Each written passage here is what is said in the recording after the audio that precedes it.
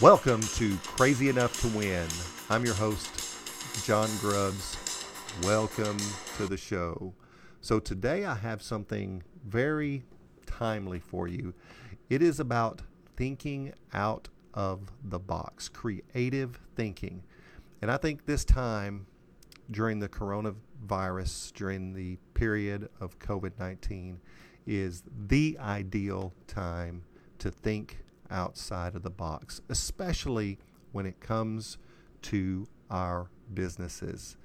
My business is going through a transformation because of this crisis.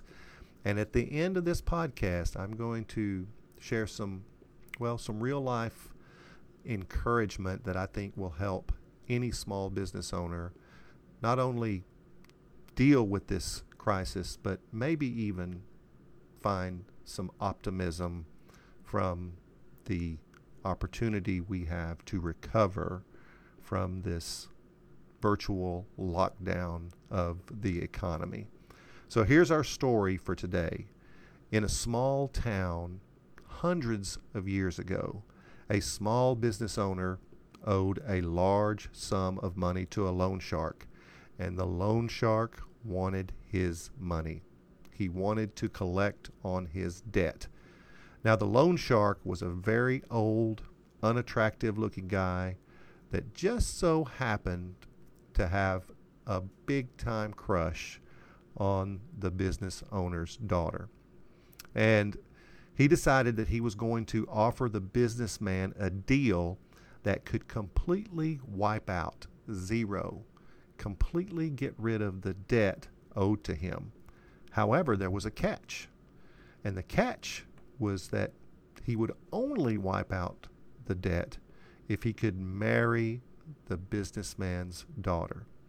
Needless to say, this proposal was met with complete and utter disgust, more so by the daughter than anyone else. She did not want to marry this old, ugly loan shark. So here's what the loan shark proposed.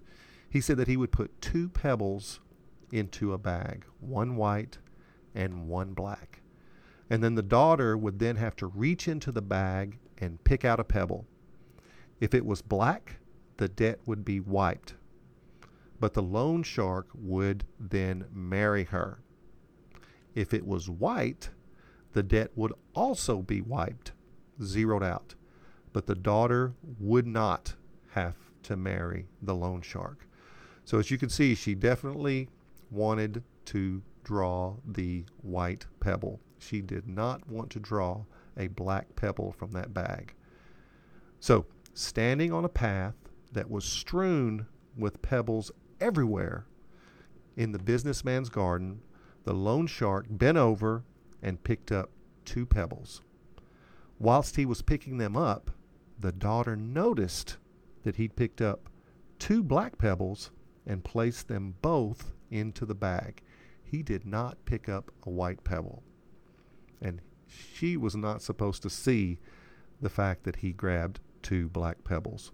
He then asked the daughter to reach into the bag and pick one up. And the daughter naturally had 3 choices at this point. She could have done 3 different things. One, because she knew what was in the bag, she could have refused to pick a pebble from the bag. That's option 1. Option 2, she could have taken both pebbles out of the bag and exposed the loan shark for being a cheat. She could have done that. But that may not be optimal.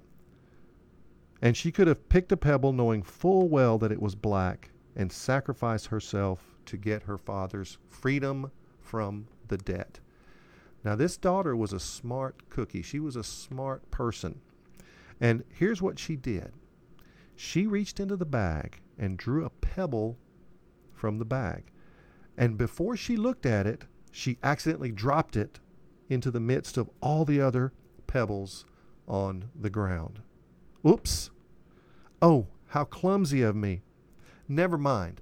I know how we can fix this. If you will look into the bag for the one that's left, you will be able to tell which pebble I picked. Now, the pebble left in the bag is obviously black. And seeing that the loan shark didn't want to be exposed, he had to play along with this, as if the pebble the daughter dropped was white and clear the father's debt. So her creative solution was to create what we call a win-win in business. Well, it was a win for the father and it was a win for the daughter, but I don't know how it could be considered a win for the loan shark. So here's the moral of the story. It is always possible to overcome a tough situation throughout side-of-the-box thinking. And we should not give in.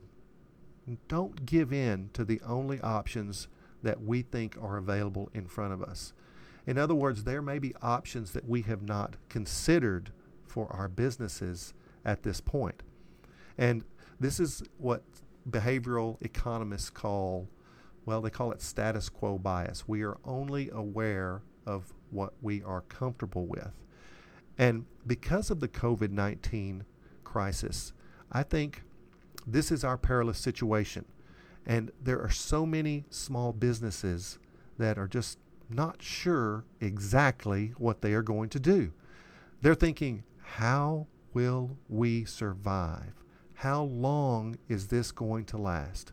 So here's what I want to encourage you to do.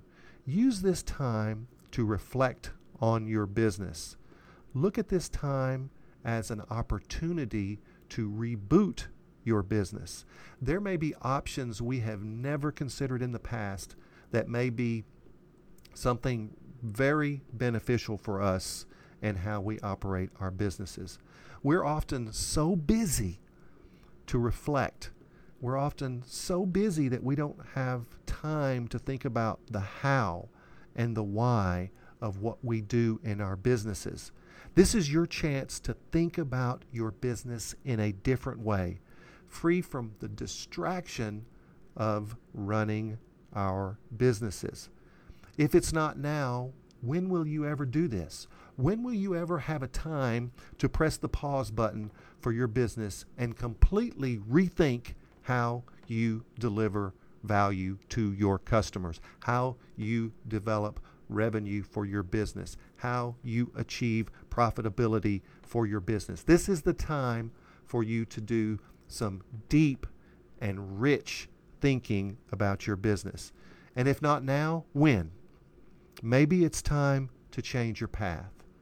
Maybe it's time to change your future. Maybe it's time to think bigger. Maybe, just maybe, it's time to try something crazy. Are you crazy enough to win? Until next time.